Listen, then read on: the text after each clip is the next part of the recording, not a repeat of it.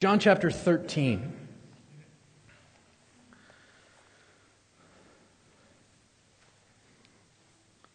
I'm going to jump right in. I'm going to read verses 1 through 17. John 13, beginning in verse 1. Now, before the feast of the Passover, when Jesus knew that his hour had come to depart out of this world to the Father, having loved his own who were in the world, he loved them to the end. During supper, when the devil had already put it into the heart of Judas Iscariot, Simon's son, to betray him, Jesus, knowing that the Father had given all things into his hands and that he had come from God and was going back to God, rose from supper. He laid aside his outer garments and, taking a towel, tied it around his waist. Then he poured water into a basin and began to wash the disciples' feet and to wipe them with the towel that was wrapped around him. He came to Simon Peter, who said to him, "Lord, do you wish to wash my feet?" Jesus answered him, "What I am doing you do not understand now, but afterward you will understand." Peter said to him, "You shall never wash my feet." Jesus answered him, "If I do not wash you, you have no share with me." Simon Peter said to him, "Lord, not my feet, but also my hands and my head." Jesus said to him, "The one who is bathed does not need to wash except for his feet, but is completely clean. And you are clean, but not every one of you." For he knew who was to betray him. That's why he said, "Not all of you are clean." When he washed their feet and put on his outer garments and resumed his place, he said to them, "Do you understand what I have done to you? You called me teacher and Lord, and you are right, for so I am. If I then, your Lord and teacher, have washed your feet, you also ought to wash one another's feet. For I have given you an example that you should do just as I have done to you. Truly, truly, I say to you, a servant is not greater than his master, nor is a messenger greater than the one who sent him. If you know these things, blessed are you if you do them." Let's pray again. Lord, help us to understand what you would say to us today in your word. Give us ears to hear and eyes to see, that we might be transformed, that we might understand the service and love of our great Savior who loves to the end. We pray in Jesus' name. According to the Encyclopedia Britannica, foot washing is, this is the definition, a religious rite practiced by the hierarchy of the Roman Catholic Church on Maundy Thursday of Holy Week, that's just before Easter, and by members of some other Christian denominations in their worship services. So at some point in history, the Roman Catholic Church introduced the custom, and they would call it even a rite, to imitate the humility and selfless love of Jesus, who washed the feet of his disciples at the Last Supper the night before his crucifixion. This practice was originally an act of hospitality in the Palestinian homes there, performed for guests who wore sandals and walked on the dusty roads. It was typically done by a servant or sometimes even the wife of the host, especially those kind of lower middle class houses and families that did not have servants. The Apostle Paul refers to this practice in 1 Timothy chapter 5, verse 10. Augustine mentions it in one of his letters written somewhere around AD 400, something like 400 years after Christ. The Maundy Thursday ceremony observed in Rome by the Pope and locally in parish churches, it first appeared, we think, in the Spanish liturgy of the 7th century, so 800 years or so after Christ. In several European countries, the monarchs or members of the royal family would wash the feet of poor people and give them gifts as part of a Maundy Thursday celebration. As a royal practice, practiced by the monarchy there throughout Europe, it was continued, in England at least, it was continued after the Reformation for a little bit, but was officially, in the Church of England, it was officially ceased as a practice in the year 1754. But foot washing is generally still practiced even in some Episcopalian churches today. You probably know that there are some Mennonite brethren, Church of God churches, as well as some others, and where foot washing is considered an ordinance, something established by Jesus to be continued, and they would still practice this periodically throughout the year. So why do we not view the practice of foot washing as an ordinance of the church, something established that we would do regularly, like the Lord's Supper or baptism? I'd like to get this question out of the way before we really dive into the text. And the answer to this, why do we not view it this way, is simply this: because not everything Jesus did was done to establish an ordinance or a sacrament. So, for example, Jesus picked grain on the Sabbath, on the Old Testament Sabbath, the Jewish Sabbath, to make a point about the Sabbath. The church doesn't have a sacrament of grain picking on the Sabbath. He rode into Jerusalem on a donkey to make a point. He did many things to make a point, but none of them were ordained as sacraments or ordinances except for two, baptism and the Lord's Supper. And so those two, if I could call them rituals, they were intentionally ordained by Jesus for the church as continued kind of abiding practices in order to signify His death. Really, His death, burial, and resurrection. We see them as part of God's established ordinary means of grace.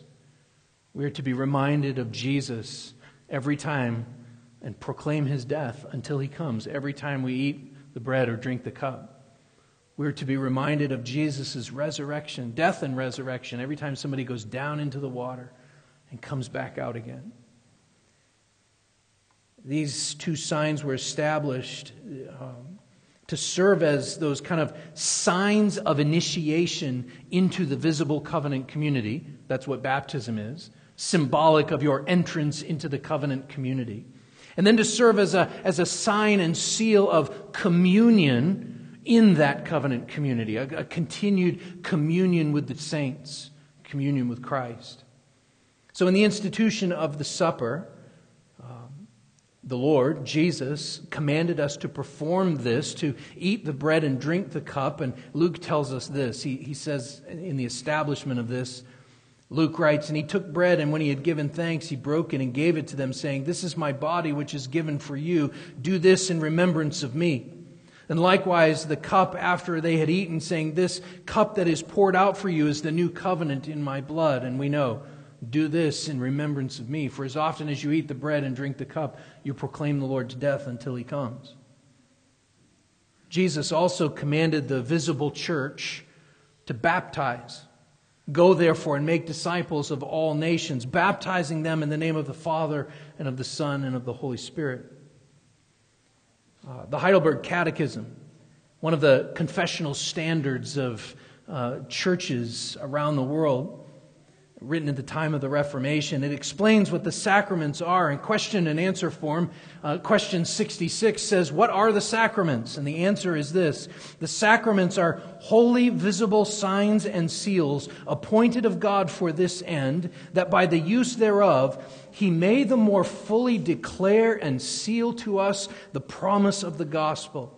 That is, He grants us freely the remission of sin and life eternal for the sake of that one sacrifice of Christ accomplished on the cross. The sacraments, or the ordinances, baptism and communion, remind us of the gospel of Jesus Christ. And they are to be a forefront in our mind.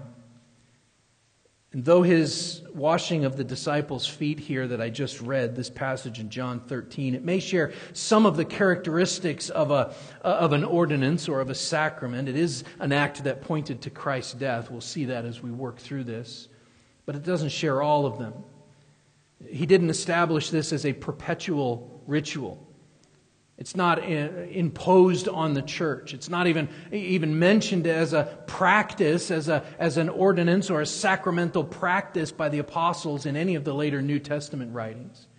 In fact, and I mentioned this a minute ago, the only time foot washing is mentioned after the Gospel of John is in 1 Timothy chapter 5, verse 10. And then it's an indicator that a widow has shown hospitality, has been a hospitable person. So it's much later in church history that it was made into an ordinance. It was one of the practices, as I said, of the Roman Catholic Church. And it was one of those ones that the Reformers rejected when they sought to bring the gospel back to the forefront of Christ's church. At that time, the pulpits were way off to the side, and central to the worship service was the table. The Reformers moved the table to the side and put the pulpit back central so that God's Word would be the central focus of the church. I want to read one quote and then we'll move on. John Calvin, he had some strong, or some might even say harsh, words for the priests and the various European monarchs' practice of foot washing. Now listen to this very carefully. He wrote this. He said, every year they hold a theatrical foot washing as if it were a farce which they were playing on the stage. And so when they have performed this idle and unmeaning ceremony, they think that they have fully discharged their duty and reckon themselves at liberty to despise their brethren during the rest of the year. But what is far worse, after having washed the feet of 12 men, they subject every member of Christ to cruel torture and thus spit on Christ's face. It's a display of buffoonery, and nothing else is as shameful as a shameful mockery of Christ. At all events, Christ does not enjoin an annual ceremony, but bids us to be ready throughout our whole life to wash the feet of our brethren and neighbors. Now, that's a strong warning, but it's a warning against externality, about putting your religion and servanthood on display before others, which is exactly what the Pharisees did. And this is not to say, I want to be really clear, I want you to hear me, it's not to say that every foot washing by our Christian brothers and sisters is a theatrical performance, as he says. But we should be careful to heed the warnings, even Calvin's warnings, because they echo similar warnings that we see in Scripture, putting our religion on display before men. But as we begin to look at this Last Supper, I want to point out that John does not explicitly mention the institution of the Lord's Supper as an ordinance of the church, yet the other three gospel writers all do. As you read through this, he doesn't institute the Lord's Supper here. He doesn't establish it. John doesn't talk about that. I believe that there is a simple explanation for this. First of all, he's already explained in detail. If you remember, when we were looking at John chapter 6, he very significantly said, I am the bread of life. But secondly, and I think even more to the point, John's central focus, the central reason that John is writing this book, the Gospel according to John, is to evangelize. It is so that you may believe, he says. And so instead of emphasizing the bread and the cup, John is consistently pointing us to the object of our faith. He is consistently, constantly throughout this book pointing us to Jesus himself. Jesus came and lived and died and rose again and was exalted, not to give us a custom or a ritual, as important as they are, but to give us himself, to give us the blessings that flow from his gift of salvation. So John is working hard here to keep us focused on his central and fundamental message that Jesus is the Christ, the Son of God. And so we need to understand what Jesus is doing here in these verses as we work through this. We need to understand that Jesus is living out a parable for the disciples to see. And he does this in a way that, as Jesus often does, he does this in a way that completely takes them off guard. Washing his disciples' feet here, it sets the tone for all that follows in the rest of this gospel. And this is another prime example that flows out of that first verse of this chapter. The love for his own. Having loved his own, he loved them to the end. Now, there are a couple of different ways in which we could outline verses 1 through 17. In fact, some would outline it all the way through verse 20. So, for example, let me give you one outline. We could see John's background information in the first three verses. There's some background that he lays out as to what's about to happen. And then we see Jesus' action. He's actually working to wash the disciples' feet in verses 4 and 5. So there's background, then there's some action, and then he offers up two different explanations. Jesus gives us two explanations of what he's doing. The first is in verses 6 to 11, and then the second explanation is in verses 12 to 17. And if we wanted to keep going, really through further into the chapter, John connects Judas's betrayal in verses 18 to 30. He connects that with this scene of the foot washing. The disciples have some leaven of unrighteousness in their midst. They have some filthiness with them, and they need to be purified. See, this passage, though, is not merely a lesson in humility. Sometimes that's what we pull from it, is the example beginning in verse 12 that Jesus himself says, I have given you an example. You are to serve one another. You are to go and do likewise. But this isn't merely a lesson in humility. Jesus does, as I said, Jesus does tell them to imitate him. But before he explains that he's given them an example, he first explains in his dialogue with Peter that this is about cleansing. This is a real-life parable about cleansing that only comes from the cross. A cleansing without which no one can belong to Christ. The deeper meaning then, as one writer put it, he said this, is that there is no place in this fellowship for those who have been cleansed, have not been cleansed by his atoning death. Think about that for a minute. Jesus is saying there is no place in this fellowship for people who have not been cleansed by my atoning death. This occasion dramatically symbolizes the truth that we find in 1 John chapter 1, verse 7, which says this, the same John will write, but if we walk in the light as he is in the light, we have fellowship with one another. And the blood of Jesus, his Son, cleanses us from all sin. This entire section of Scripture illustrates what the church is supposed to be like. It's a fellowship of cleansed people, loving and serving one another. But they got to be washed by the blood of the Lamb, or they're just observers. But instead of kind of outlining this in sort of a literal way with background and action and all of that, I want to instead outline this with Jesus at the center. So, focus on Jesus here and what Jesus is doing and saying. In this passage, we can see a display of Christ's love, a symbol of his saving cleansing, and then, as we'll probably have to get to next week, the third point, Lord willing anyway, a model of Christian conduct. So first, a display of Christ's love, then a symbol of his saving cleansing, and then a model of Christian conduct. And we'll look at that last one next week. So a display of Christ's love. Look at verses 2 to 5 again. I should start in verse 1. Now before the feast of the Passover, when Jesus knew that his hour had come to depart out of this world to the Father, having loved his own who were in the world, he loved them to the end. During supper, when the devil had already put it into the heart of Judas Iscariot, Simon's son, to betray him, Jesus, knowing that the Father had given all things into his hands and that he had come from God and was going back to God, rose from supper.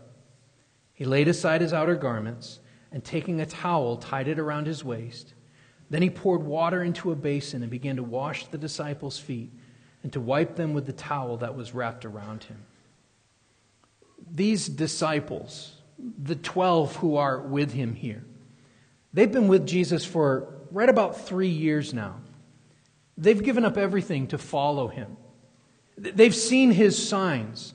In fact, in the earlier chapters of John's Gospel, as we've walked through this, several of the signs that Jesus performs are immediately followed by long teachings, long explanations that kind of unpack or explain the meaning of each of the signs that he does. But here, it's completely reversed. The purpose of this is for Jesus to explain and illustrate what's going to happen later on the cross. He is showing them here the significance of His glorification. He's showing them the significance of His death and burial and resurrection and His ascension to glory. This is Jesus' last opportunity to teach His disciples about His love for them. Last one before He goes to the cross. Later that night or the next day. This is His last opportunity to teach them of God's saving love. And He begins not with words, but with action. It was John himself who would later write in 1 John chapter 3, verse 18, he says, "Little children, let us not love in word or talk, but in deed and in truth." And that's what Jesus is doing here. As we saw last week, right in that first verse, Jesus has loved His own, and He has loved them to the end. And this is a demonstration, a display of His love. And so as the supper begins, custom would normally have the meal's host providing a servant to wash these dirty feet of his guests. But in this case, there was no one there to wash the feet of the disciples. And so likely, probably because they're men, they didn't worry about cleaning up before dinner. They just went in and sat down, started eating. But one of the details that we sometimes miss when we read this is the fact that Jesus washed their feet. Right there at the beginning of verse 2, it says, during supper. And then down in the beginning of verse 4, it says that He rose from supper. Now, the average person in this region of the world would have expected this when they first arrived, if they'd been invited over for dinner. Some prominent teacher invites a bunch of people over for dinner. They would have expected that a servant would have met them at the door with a bowl and towel before the meal was served, not in the middle of dinner. And during the supper, now picture the scene, during the supper, as the disciples ate, Luke tells us, in Luke chapter 22, verse 24, he says, a dispute also arose among them as to which of them was to be regarded as the greatest. So in the minds of the disciples, as they are eating, in their conversation with one another, as they're enjoying the Passover meal, the supper, is this idea in their minds of their own greatness. Remember, earlier in the day, the crowds had been chanting, Hosanna, blessed is He who comes in the name of the Lord, even the King of Israel. And now the disciples are arguing over who gets what spot among the royal advisors. In their minds is their own greatness.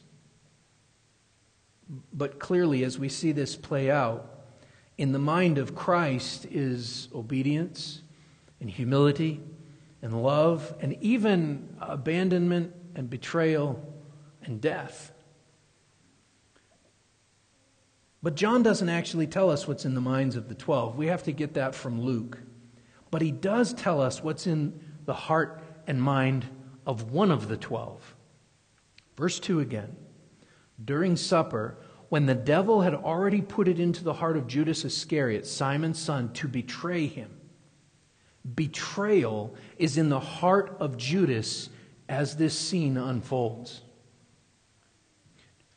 Do you know why John puts verse 2 right here at the beginning of this? If you think about it, he didn't have to. Jesus himself will hint at the betrayal down in verse 10, really verses 10 and 11.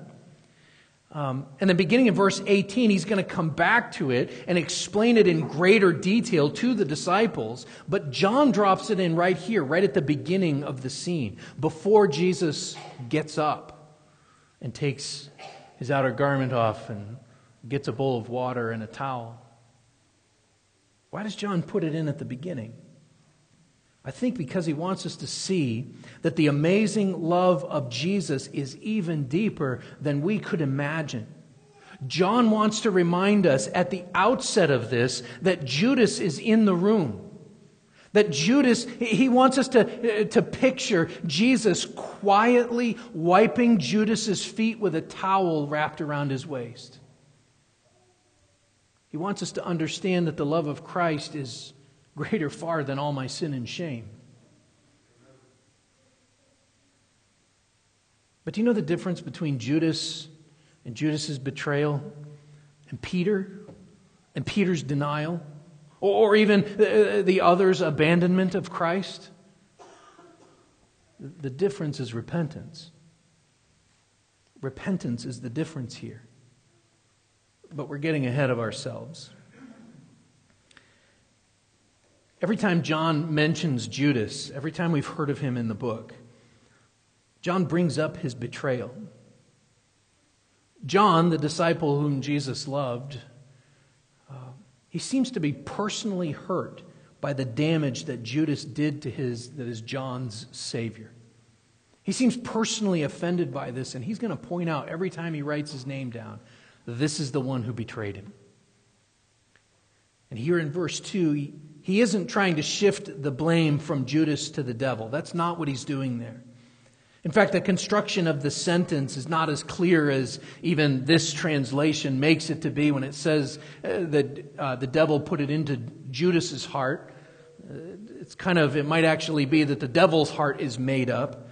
But the point here is to contrast, to provide this kind of contrast between what motivates Judas, that is the devil himself, and what motivates Jesus, which is his love for his own. Having loved his own, he loved them to the end. Can you see the contrast? Can you see the contrast between the motivations and how they respond? This contrast remains even for us.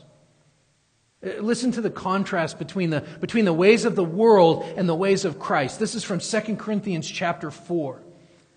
Paul writes this in the first verse. He says, "Therefore, having this ministry by the mercy of God, we do not lose heart.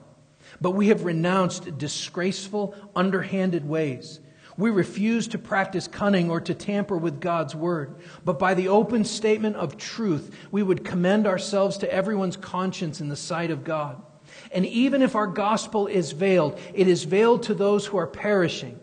In their case, the God of this world has blinded the minds of the unbelievers to keep them from seeing the light of the glory of the gospel of Christ, who is the image of God. For what we proclaim is not ourselves, but Jesus Christ as Lord, with ourselves as your servants for Jesus' sake. For God, who said, 'Let light shine out of darkness,' has shone in our hearts to give the light of the knowledge of the glory of God in the face of Jesus Christ." The God of this world had blinded the mind of Judas because he was an unbeliever, even though he was there with him. Even though he was there following, even though he was there serving and had given up all to follow him. The God of this world had blinded his eyes, his mind, even as Jesus washed his feet. Even as Jesus washed his feet, Judas could not see the light of the gospel of the glory of Christ. In fact, we'll find out later, all he could think about was money. But the contrast continues in verse 3. Jesus, knowing that the Father had given all things into his hands and that he had come from God and was going back to God, Jesus is motivated by fulfilling his mission. He understood that the authority that he has is authority that the Father has given him. In fact, in Matthew 28, when he utters the Great Commission, he says, "All authority has been given to me." All authority. And so we might expect at this point Jesus to demand that one of his disciples serve him by washing his feet. Hey, why don't one of you guys get up and wash everybody's feet? Why don't you start with me, since I'm the king? Judas might be a good candidate for this. If we think of a list of disciples from best to worst, Judas is probably at the bottom of that list. He might be a good candidate to be taught some humility. Or Peter. Peter will call himself a servant and apostle of Jesus Christ in one of his letters. And yet look at verses 4 and 5 again. He rose from supper. He laid aside his outer garments, and taking a towel, he tied it around his waist. Then he poured water into a basin and began to wash the disciples' feet and to wipe them with the towel that was wrapped around him. The Holy One of God, the Son of Man, the one to whom was given dominion and glory and a kingdom, that all peoples and nations and languages should serve him. The one to whom the Lord said, "You are my son, today I have begotten you. Ask of me, and I will make the nations your heritage and the ends of the earth your possession. You shall break them with a rod of iron and dash them in pieces like a potter's vessel."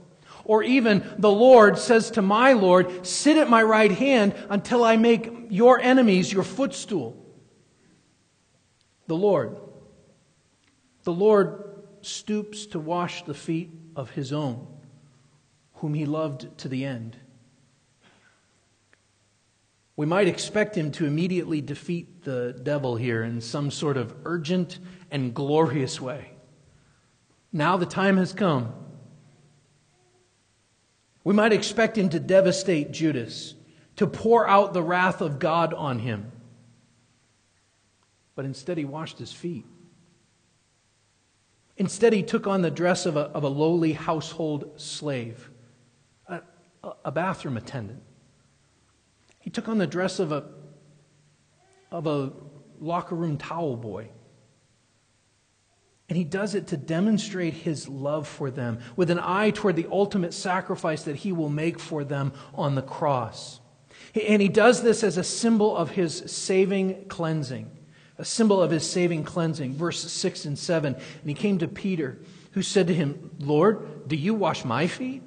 And Jesus answered him, "What I am doing you do not understand now, but afterward you will understand." We can imagine the awkward silence as this unfolded.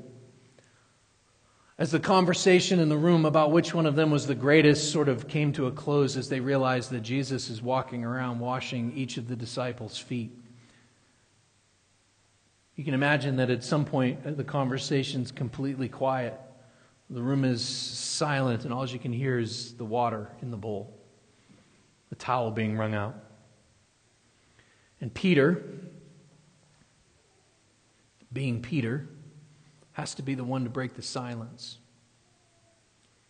This scene is embarrassing for the disciples. Just this week, just during the previous chapter here, in chapter 12, verses 12 and 13, a large crowd had come to the feast and heard that Jesus was coming to Jerusalem. So they took branches of palm trees and went out to meet him, crying out, "Hosanna! Blessed is he who comes in the name of the Lord, even the King of Israel." Just in the last couple of days, Gentiles had come to one of them and said, "Sir, we wish to see Jesus."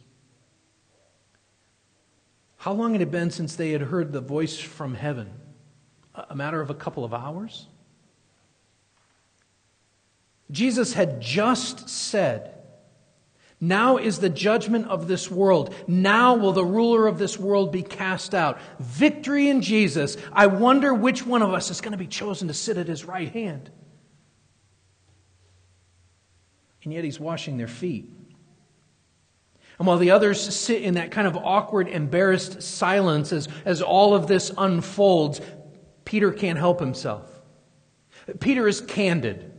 He's even well-meaning, but he's totally off base.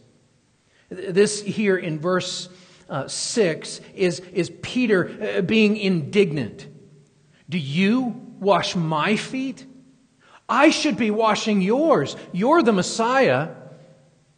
Notice he doesn't make a move, or doesn't tell us that he makes a move to take the towel and let me wash your feet.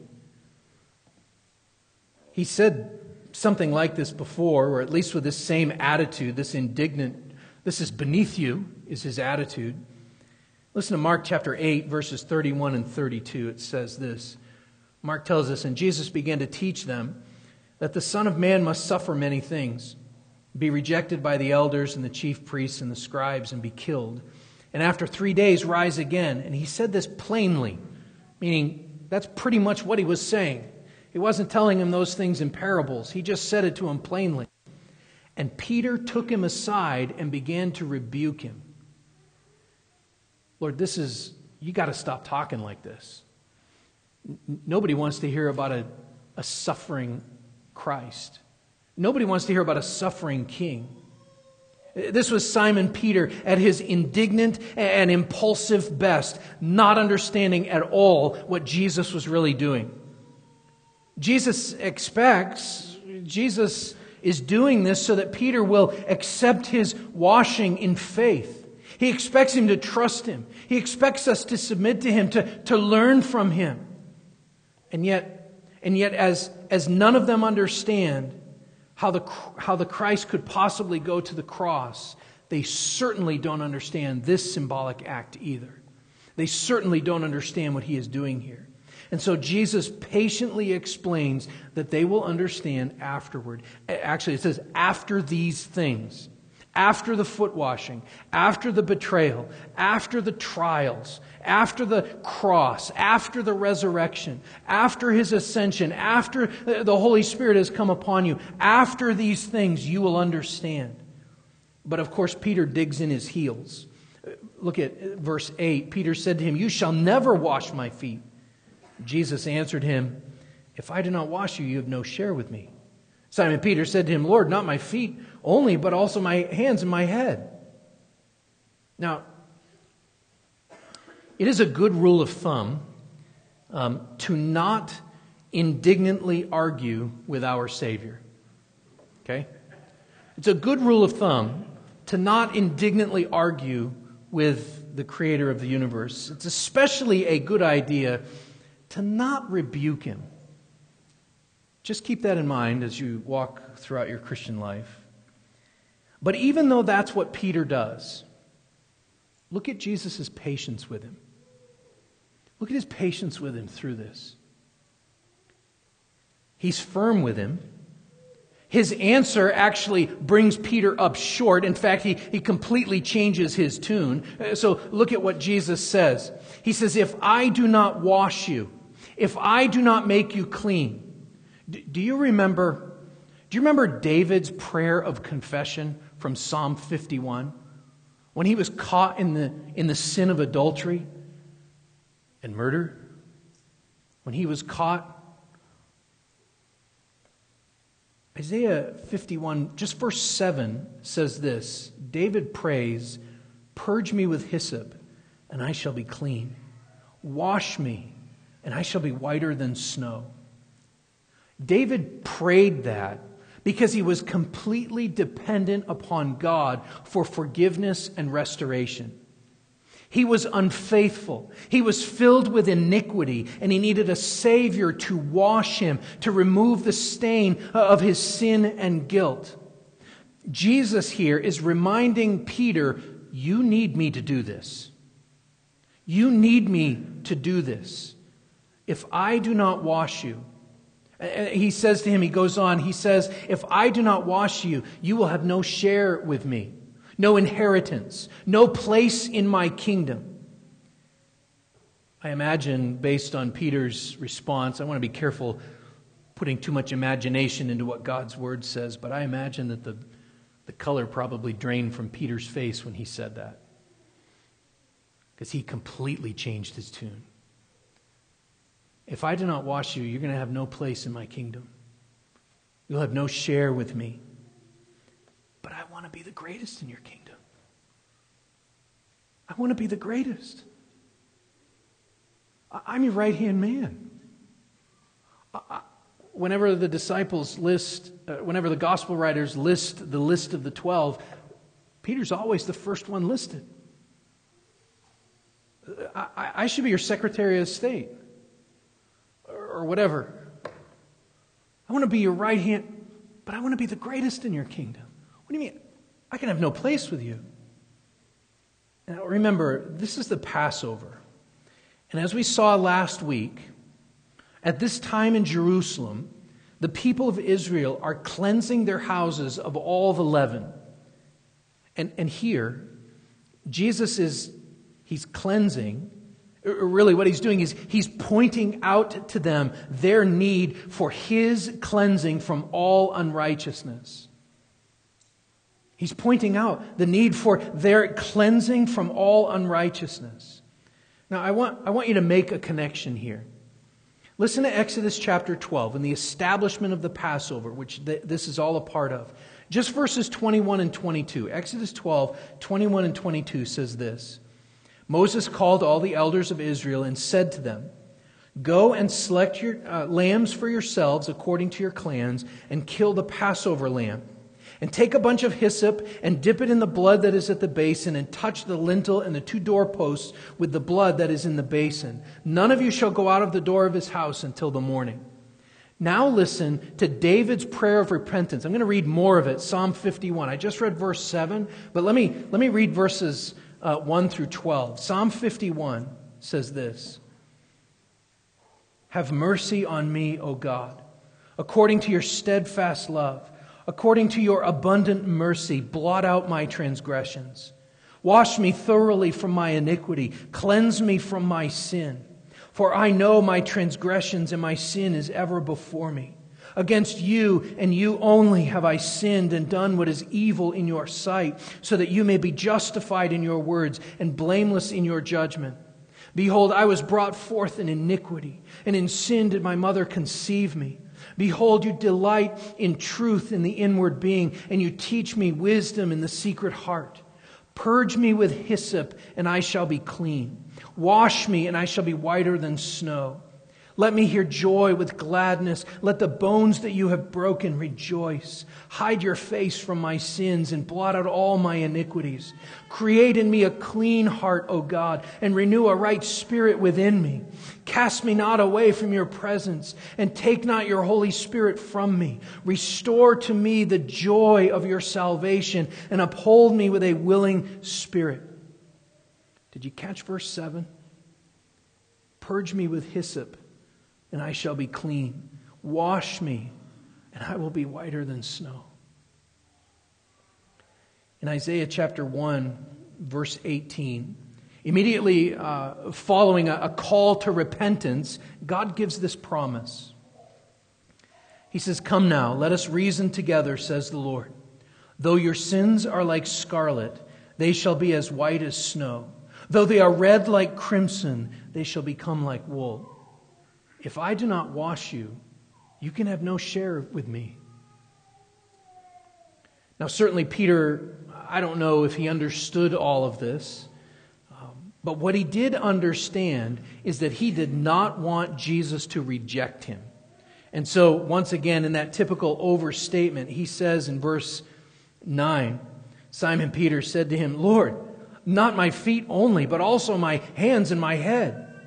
And Jesus said to him, "The one who is bathed does not need to wash except for his feet, but is completely clean. And you are clean, but not every one of you." He knew who it was who would betray him. That's why he said, "Not all are clean." Peter's the type of guy that immediately regrets what he's blurted out as the words come out, and he tries to grab them.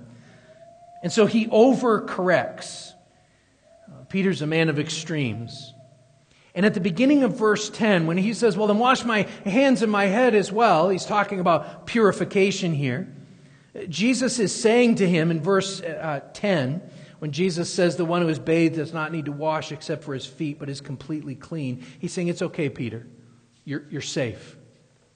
He's being literal right there in order to emphasize the symbolic. So if you've had a bath before you walked to dinner on the dusty road, you don't need another bath, you just need a foot wash. Listen to what John says in 1 John. He says, "If we walk in the light as he is in the light, we have fellowship with one another, and the blood of Jesus his Son cleanses us from all sin. If we confess our sins, he is faithful and just to forgive us our sins and to cleanse us from all unrighteousness." And then he says this, "My little children, I am writing these things to you so that you may not sin. But if anyone does sin, we have an advocate with the Father, Jesus Christ, the righteous." It's okay, he says. You guys are safe. You're clean. But not all of you. Even amongst his disciples, there is one whose heart remains unclean, even controlled by the god of this world, controlled by the devil. John is preparing them for Judas's betrayal. People often tell jokes about what will happen when they try to get into heaven, when they die and go to heaven. Usually those jokes involve meeting St. Peter at the pearly gates. But if you were to actually meet Peter at the pearly gates, which you won't, that's a myth, it doesn't happen like that. Do you think that he would ask you why you should be allowed into heaven? Do you think that you would be able to convince him that you should be allowed in because of your good deeds? Or do you think that if this were true, which, again, it won't be Peter that we meet at the gates, do you think that he might say something like, unless you have been washed by Christ, you can have no part with him? Unless you've been cleansed from all unrighteousness by Jesus' blood himself, you can have no part of him. Jesus is about to die as he does this. He's about to die the atoning death that meant cleansing for his people. He's about to be the Passover lamb, the true Passover lamb. There's no other way to be Christ's than in receiving the cleansing that he died to bring. If he doesn't wash your sins away, you can have no part with him, he says.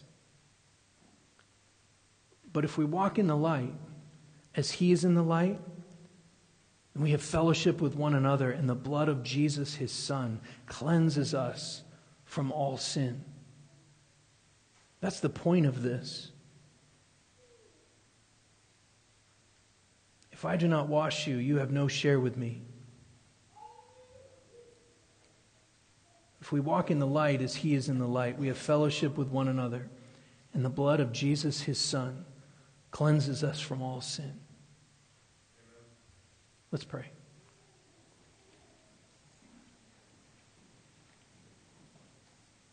Father, it is our prayer, it is our belief that our greatest need is Christ.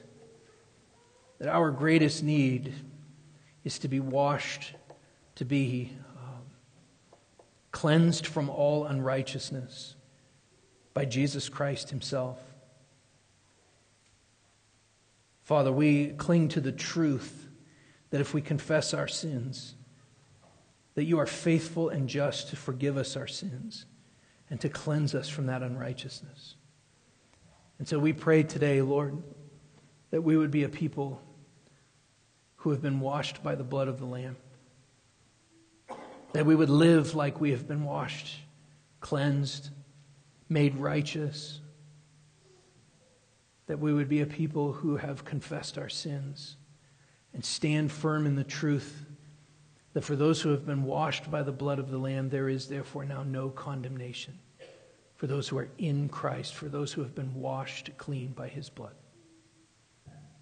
Help us to trust in you, to stand firm in your promises, because you are faithful. We pray these things in Jesus' name. Amen.